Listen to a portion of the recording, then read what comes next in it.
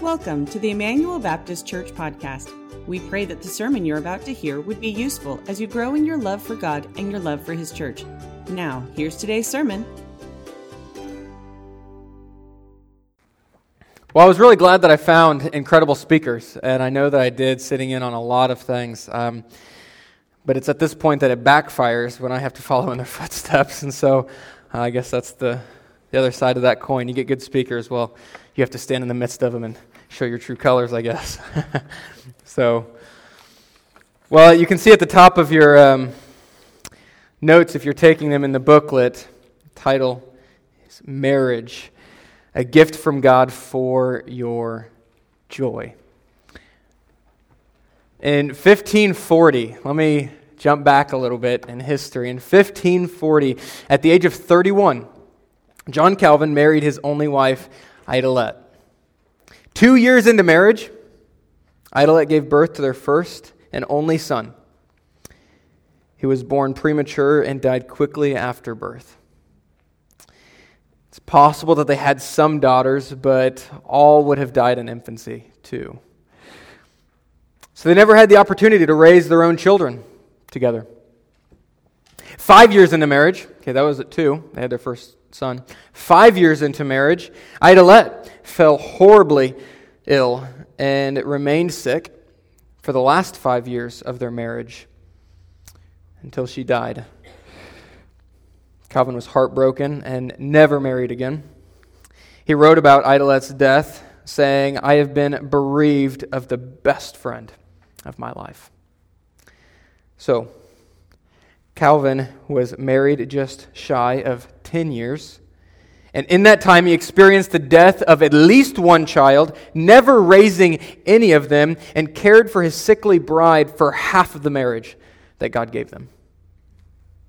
Even still, I propose to you that for Calvin and for each of us, marriage is a sweet, sweet gift from God for your joy.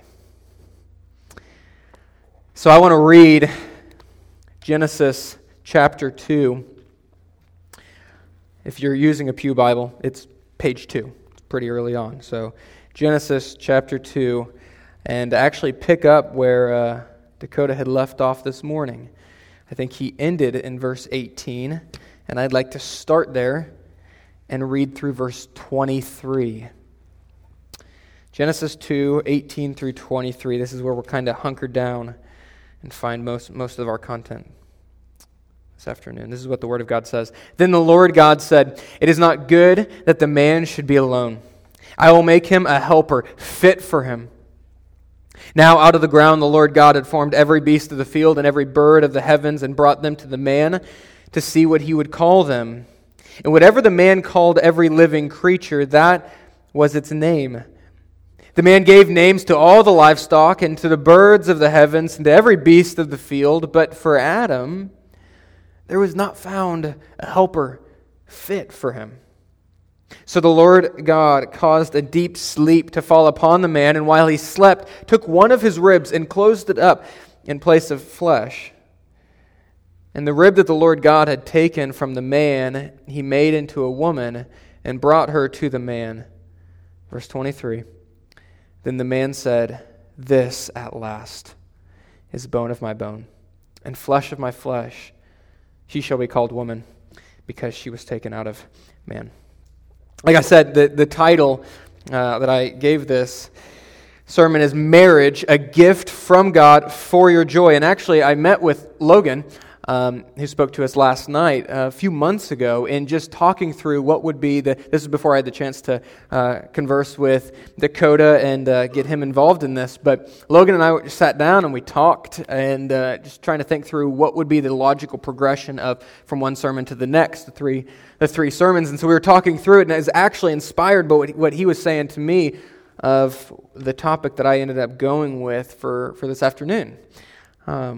Saying it'd be really good to end on a note just encouraging people about the joys that we have in the good gift from God.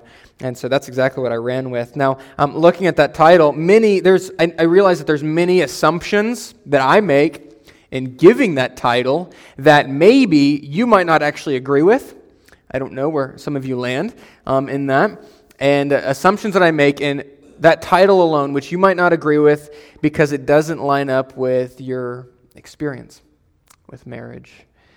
What assumptions might I be talking about? Well, marriage is a gift, first of all, which means that marriage is a good meant to be cherished and treasured, not a burden to be endured.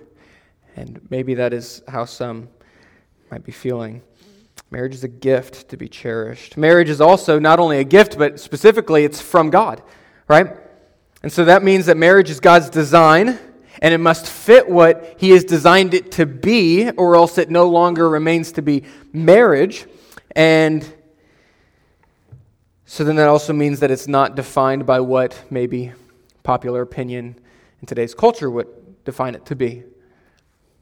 So it's a gift, specifically from God, and it is for your joy, which I think communicates two things. First of all, God cares about your joy. He really, really cares about your joy. And He isn't working against it, actively trying to deny you your joy, but He's for your joy. And I don't know where that lands on you, but I hope you know that. It's an assumption I make because the Word of God makes it very clear. He's not only for your joy, but God intends for your marriage specifically to be a means in which that joy is dispensed into your life. It's not for your misery or your despair or discouragement, though maybe at times it feels more of those feelings. Marriage is meant to be for your joy, and so I believe those things. Marriage is both a gift from God and for your joy. So I want to talk about those two distinct components tonight or this afternoon. Marriage is a gift from God, and then secondly, marriage is for your joy. Okay. Marriage is a gift from God. And this is just a general truth that God loves to give gifts to His children, to His people. We see that in Matthew 7 when Jesus is talking and He says, which one of you, if his son asks him for bread, will give him a stone? Or if he asks for a fish, we'll give him a serpent. If then you who are evil know how to give good gifts to your children, how much more will your Father who is in heaven give good things to those who ask Him? And I realize that this might sound like I'm flippantly saying a joke, but I actually mean it in all sincerity because I don't know where some of you land with your feelings towards your current state of your marriage, but I mean it with sincerity. Your marriage is a good gift, and it is not a stone or a serpent given from God. It's not that. It might feel hard and discouraging sometimes, but that is not God's intent for what that marriage is supposed to function as in your life. It is a good gift. So He loves to give gifts, and I want to put this in the right context. I don't want to overstate the gift that is marriage. You might say, well, how can you overstate that? Well, marriage isn't the greatest gift that God can give us, right? And so I don't want to overstate the gift that it is. There is certainly greater gifts that God gives us. You see, there are those gifts which anybody can enjoy the benefits of, maybe not the full extent of those benefits. Health, comfort, temporal pleasures that one day will be fleeting and leave and be severed with death. And marriage is actually one of those, right? I think it was said either from Dakota or Logan that marriage is not eternal. We will not be married in eternity. It's a pleasure of this life that we can enjoy. But then there are, aside from those pleasures which many in this world, whether they hate God or love God, can be gifted as common grace. There are those things, but then there are also gifts which are eternal, set aside for those who call Christ their King and their Lord. And you know, these gifts include the gift of salvation from wrath, the gift of pardon for your sins. That's a gift. The gift of being clothed in righteousness when our own lifestyles are telling a contrary story of the righteousness which we walk in every day in the sight of God. This is a gift, and best of all is communion and relationship with God Himself.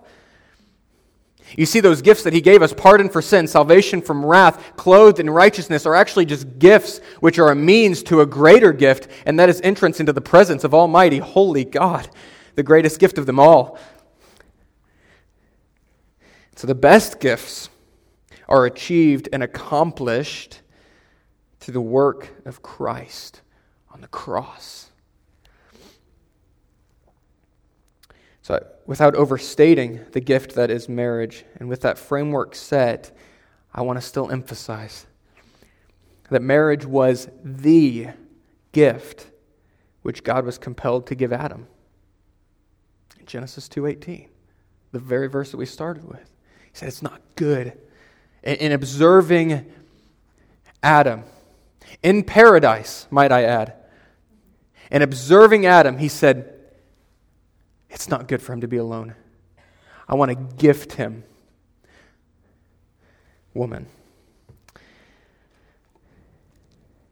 So what does that teach us? Well, what Genesis 2 should not teach us, what we should not glean from that passage, is that singleness is inherently evil or bad, right? So let's start with that. That's not what Genesis 2 is now teaching us today and living out our lives today, that singleness is inherently bad. We know that singleness is also a gift from God. It's a gift. Singleness is. If we go to 1 Corinthians chapter 7, verses 7 through 9, we read, Paul's writing here, and side note, Paul is single. He says, I wish that all were as myself am. But each has his own gift from God. He's talking about marriage or singleness. Each has their own gift from God. One of one kind, and one of another. To the unmarried, to the widow, I say that it is good for them to remain single, as I am. But if they cannot exercise self-control, they should marry, for it is better to marry than to burn with passion. So you see, singleness is a gift from God, just as marriage is. And in fact, if I would even go further, which Paul does as you continue reading through the chapter, 1 Corinthians 7, not only is it a gift, but it actually allows you, singleness, allows you to do things which, for God, which you are unable to do when you're married. It opens you up to possibilities in that regard. If you read in verse 28 of the same chapter, Paul says, but if you do marry, you've not sinned. And if a betrothed woman marries, she has not sinned. Read this. Yet those who marry will have worldly troubles. And I would spare you that. You see, there are obligations which you now step into when you step into covenant.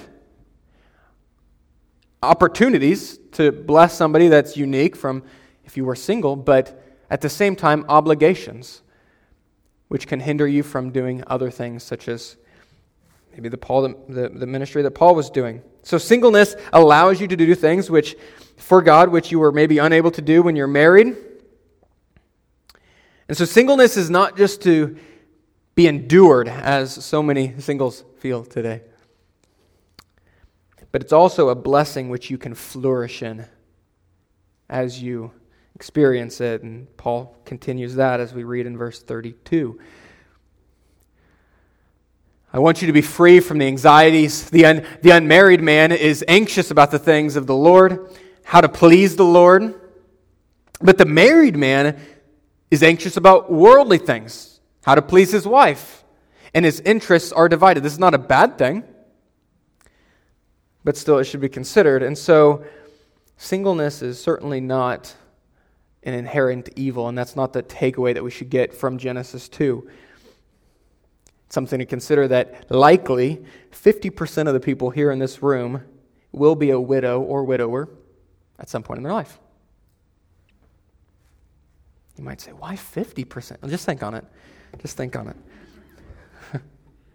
And I just want to encourage you in that. That's why you're like, why are you talking about singleness and a marriage conference? Well, because it's likely 50% of you at one point in your life will be single again. that's not inherently bad. It's an opportunity to flourish in a different way than you were flourishing before. So that's not what Genesis 2 is teaching. What is Genesis 2 teaching? Well, it's communicating, I think, that marriage was crafted by God to be a gift, a unique gift for the good of men and women. So I think the natural takeaway, or the implication of marriage being a gift from God, is that we ought to cherish our marriage. If it is, and it is, a gift from God, then it ought to be cherished and treasured. We don't always live that out very well, do we? I think even last night, well, obviously yesterday was a very long day, right? And Sarah and I were finally starting to get ready for bed last night, close to, I think it was getting close to midnight, I don't even know. And I just stopped and just said, I haven't told you all that much today, how much I love you. And then we just hugged for a little while, just standing there hugging. And I don't mean to say that like, oh, look at Isaac, because there's probably more times that I don't do that than I do, and that I should be doing that more. So I guess it's a lesson to myself. I'm preaching to myself, maybe even more than I'm preaching to you. Marriage is a gift from God, and the implication there is we should cherish our spouse. Cherish our spouse. So how do we live that out? Well, first we have to know that. You can't live it out unless you know that, and so internalize that. Know it, even when you don't feel it, right? Know it, even when you don't feel it, and then communicate it to them, even when it feels like it's assumed and they already know. How many times do we stop ourselves from blessing our spouse with kind words and gestures because, well, they already know I love them? Know it even when you don't feel it. Communicate it even when you feel like it's assumed. And then demonstrate it even when, and I would say even especially when it's inconvenient. Know it. Communicate it and demonstrate it. They are a gift worth treasuring. So marriage is a gift from God for your joy. It served that purpose to the first man who was ever married. If we read the last verse that we had read together, verse 23, did you notice? It says, then the man said, this was the first response that we have recorded in God's holy word of what man would say when he was first presented with his bride. And he said, this at last. This at last. You see, marriage satisfied a longing that lingered within Adam that he didn't even know existed. For many of us, marriage satisfies multiple natural longings that are built up within us. That's how God wired us and created us, and marriage satisfies multiple natural longings which we have. You see, if you think about it, marriage is the only moral arena to express intimacy with another through sex. It's the only moral arena ordained by God and prescribed by God to express intimacy with another through sex. And sex is a natural longing that we all have. Not only sexual desires which God gives us are natural and good, but because it's also the only moral arena which we can express ourselves in that way, it is therefore also the only moral means of reproducing children to raise, which again, many of us have this innate longing to invest in children, right? And so God gives us these joys in life, sex, and children funneled through the preceding joy of marriage. So it served that purpose for the first man who ever lived and ever married, and it's meant to bring joy into your life as well. Now, just as I don't want to overstate it being a gift, I also don't want to overstate marriage in being a source of joy. Marriage is emphatically a source of joy, but marriage was never meant or intended to provide the greatest joy which your soul requires. And you might think, well, yeah, Isaac, I know you're going to the gospel and you're going to talk, but how many, though, live as if their spouse does fulfill their greatest joy?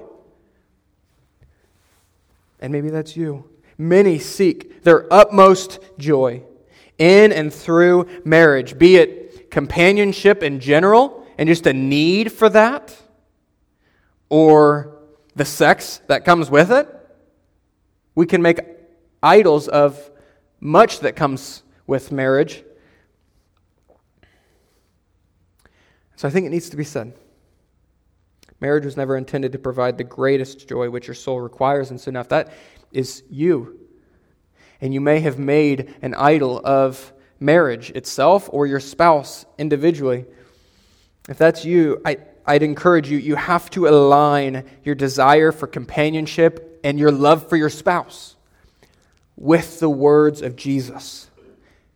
When he says in Luke 14, if anyone comes to me and does not hate his own father and his mother and his wife and children, and brother and sisters, yes, even his own life, he cannot be my disciple. We must align our love for marriage, our love for our partner, with the words of Jesus and not allow it to raise to the point of idolatry.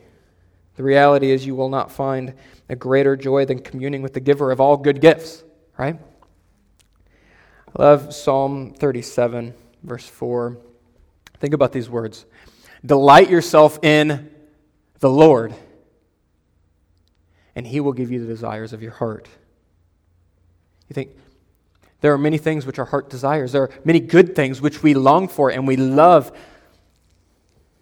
There are many things which bring us joy.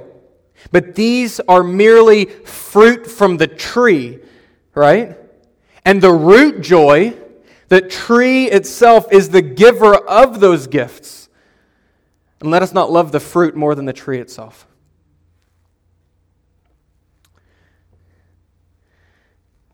If you know the Westminster Catechism, what is the chief end of man? We know that the chief end of man is to glorify God and enjoy Him forever.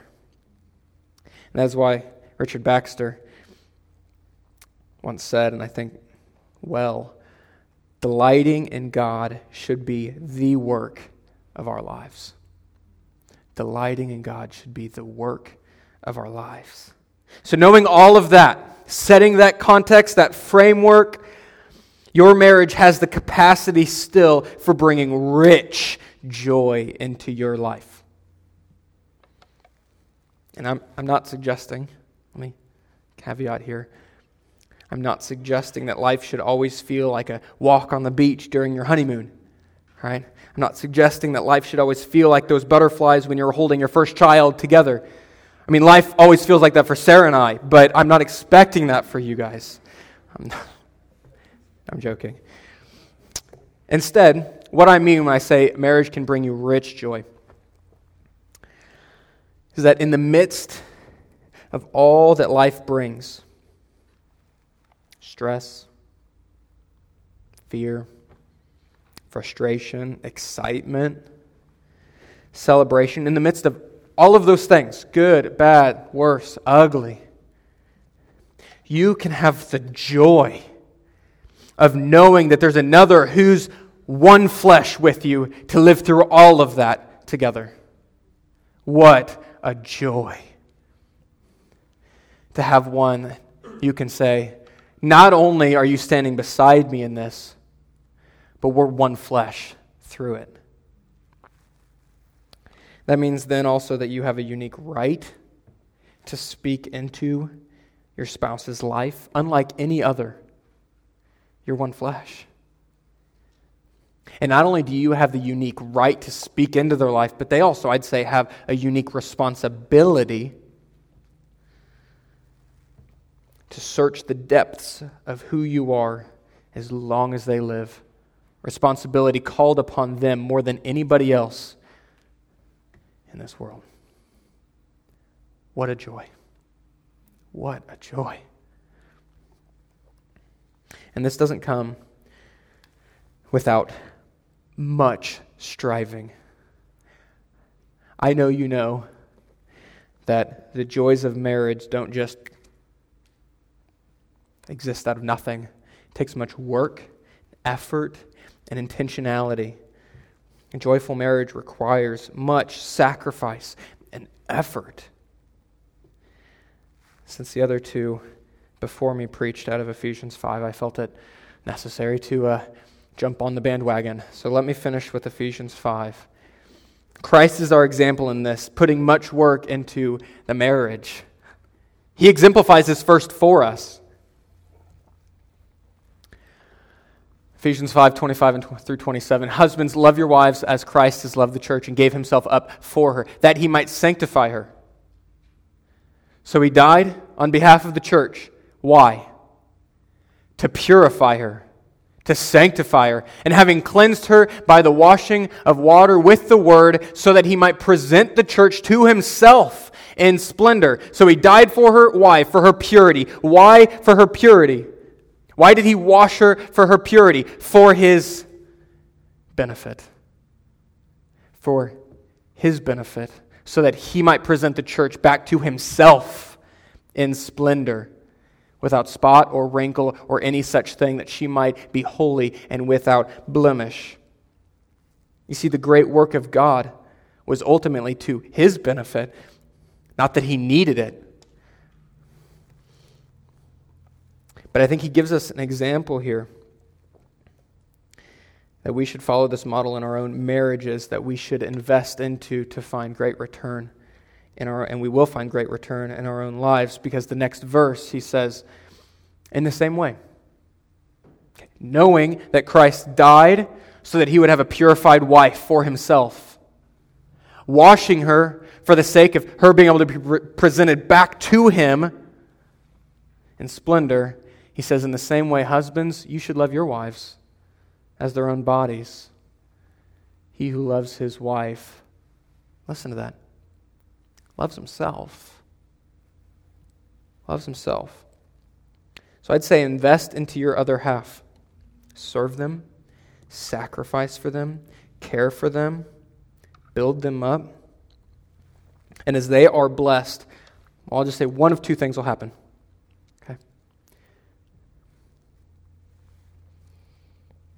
Pray, and ideally they would reciprocate with similar actions as they should, and it will strengthen your marriage to your joy.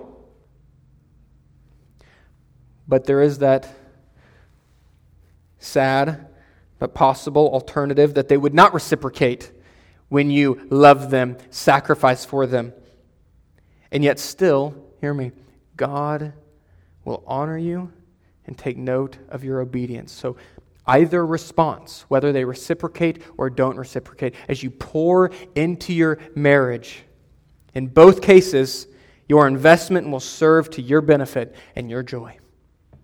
It's the Word of God. So, 3 encouragements I leave you with as we're concluding here, very briefly. Thank God. Cherish your spouse and invest in your marriage. Thank God for the gift of your spouse regularly. It really is from God, and they really are a gift to you. Cherish your spouse as the gift that they are to you. Remind them regularly how valuable they are to you, and how treasured they are.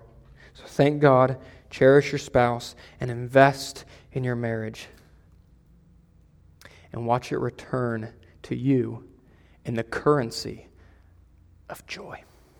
Let me pray for us. God, I thank you for our opportunity to gather again, to hear your word once more this afternoon. I pray, Lord, that as we think about these things, that it would really, truly sow into our marriages and reap the benefit of deep and residing joy. Lord, I pray that we would never make an idol out of the gift of our spouse or the joy that they may provide, but may it be just a glimpse of the greater joy which we find in you. I thank you for each one here. I pray now, Lord, as we just end in 2 songs, Lord. Would you be glorified? Would you be worshipped? It's your name we pray. Amen. Amen. Well, we're going to finish out, like I said, Thanks for listening to today's sermon. If you live in or near Bethany, Missouri, we invite you to join us for our worship services held on Sunday morning and Sunday evenings, as well as our various activities on Wednesday nights. For more information on how you can get involved, visit our website at bethanyibc.com.